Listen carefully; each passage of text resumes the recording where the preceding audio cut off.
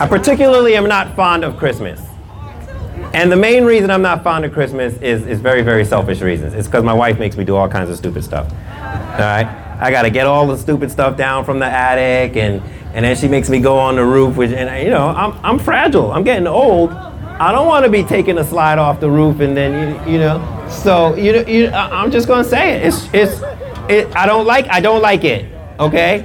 But I do it because I like not sleeping on the couch. So anyway, and my kids like it. So you gotta do it for the kids. It's always for the kids. So that's the selfish part of me. But I truly love Christmas. All right, I love Christmas for all the reasons a man of faith should love Christmas. Okay, and I just wanted for a minute. I wanted to break down to you the essence of my love for Christmas in hopes that I could share that with you, okay? And then maybe, we can all get ourselves in the Christmas spirit a little bit, the right reason for the season, okay? So, the first reason I love Christmas, and they're just gonna piggyback off of each other, okay? The first reason I love Christmas is because of this verse.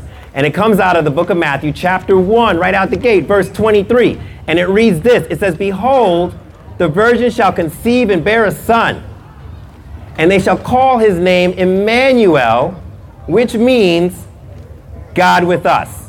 All right, so I'm going to say it again. Emmanuel means God with us. And that's the part, that's my first love right there for Christmas. Just those three words, God with us. Right? And I love that because of this. In 1854, a theologian / pastor named Charles Spurgeon preached a sermon on Christmas Eve in 1854, okay? And I just gave you an excerpt, and I want you to hear the excerpt of it, okay? Because it's super, super, super important. It starts off like this. It says, "He is now God with us. Believer, he is God with thee, to protect thee. Thou art not alone, because the Savior is with thee. Put me in the desert, where vegetation grows not, I can still say, God with us. Put me on the wild ocean, and let my ship dance madly on the waves, I would still say, Emmanuel, God with us. Mount me on the sunbeam, and let me fly beyond the western sea, still I would say, God with us. Let my body dive down into the depths of the ocean and let me hide in its caverns. Still I could, as a child of God, say, God with us. He closes, he said, yes, and in the grave, sleeping there in corruption, still I can see the footmarks of Jesus. He trod the path of all his people, and still his name is God with us.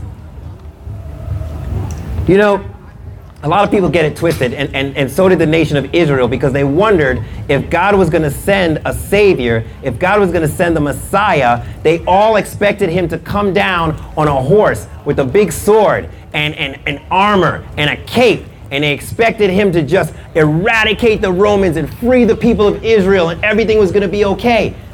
But he didn't do that, did he?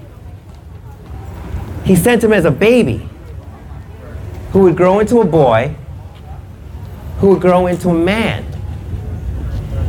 And that leads me to this, which is the book of Hebrews, chapter 4, verse 15, and that reads, "For we do not have a high priest who is unable to sympathize with our weaknesses." Ladies and gentlemen, if Jesus didn't walk this earth as a man, what reason would we have to love him?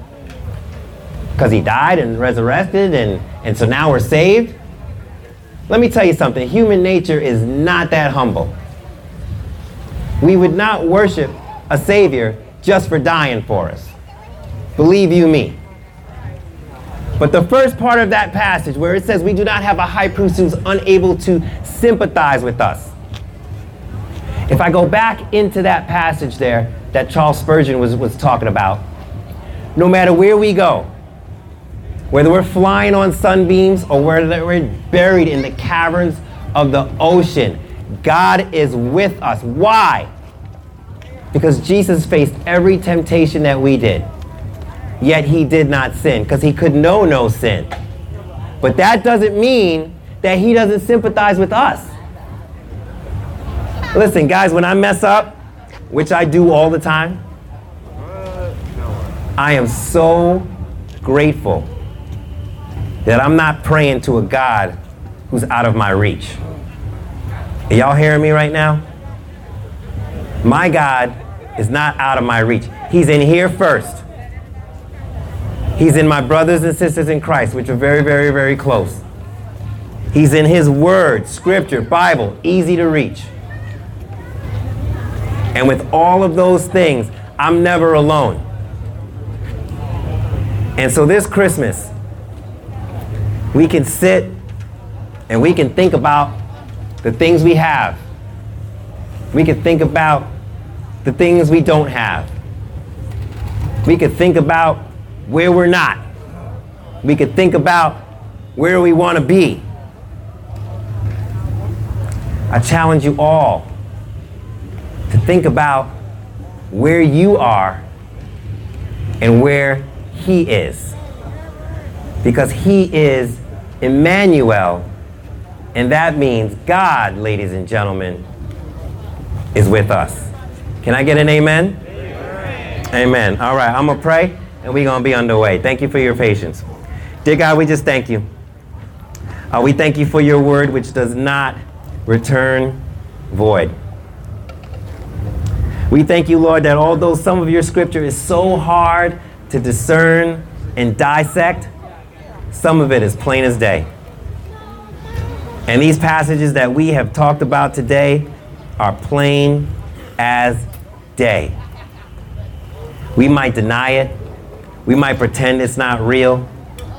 We might push against it some days when we're feeling a little frisky, Lord, but it doesn't matter.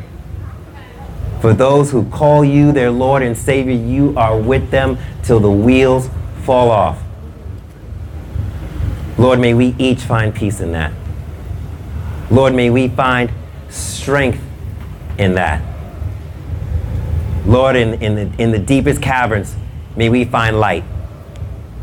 And when we're flying high, may we remember gratitude. Lord, we thank you for this day. We love you. And we pray this all in your Son's precious and holy name. Amen? Amen. Amen. All right, let's get this started. This podcast is recorded live and uncut at our Homeless Food Share events. To learn more about Straight Street, visit our website at straightst.org.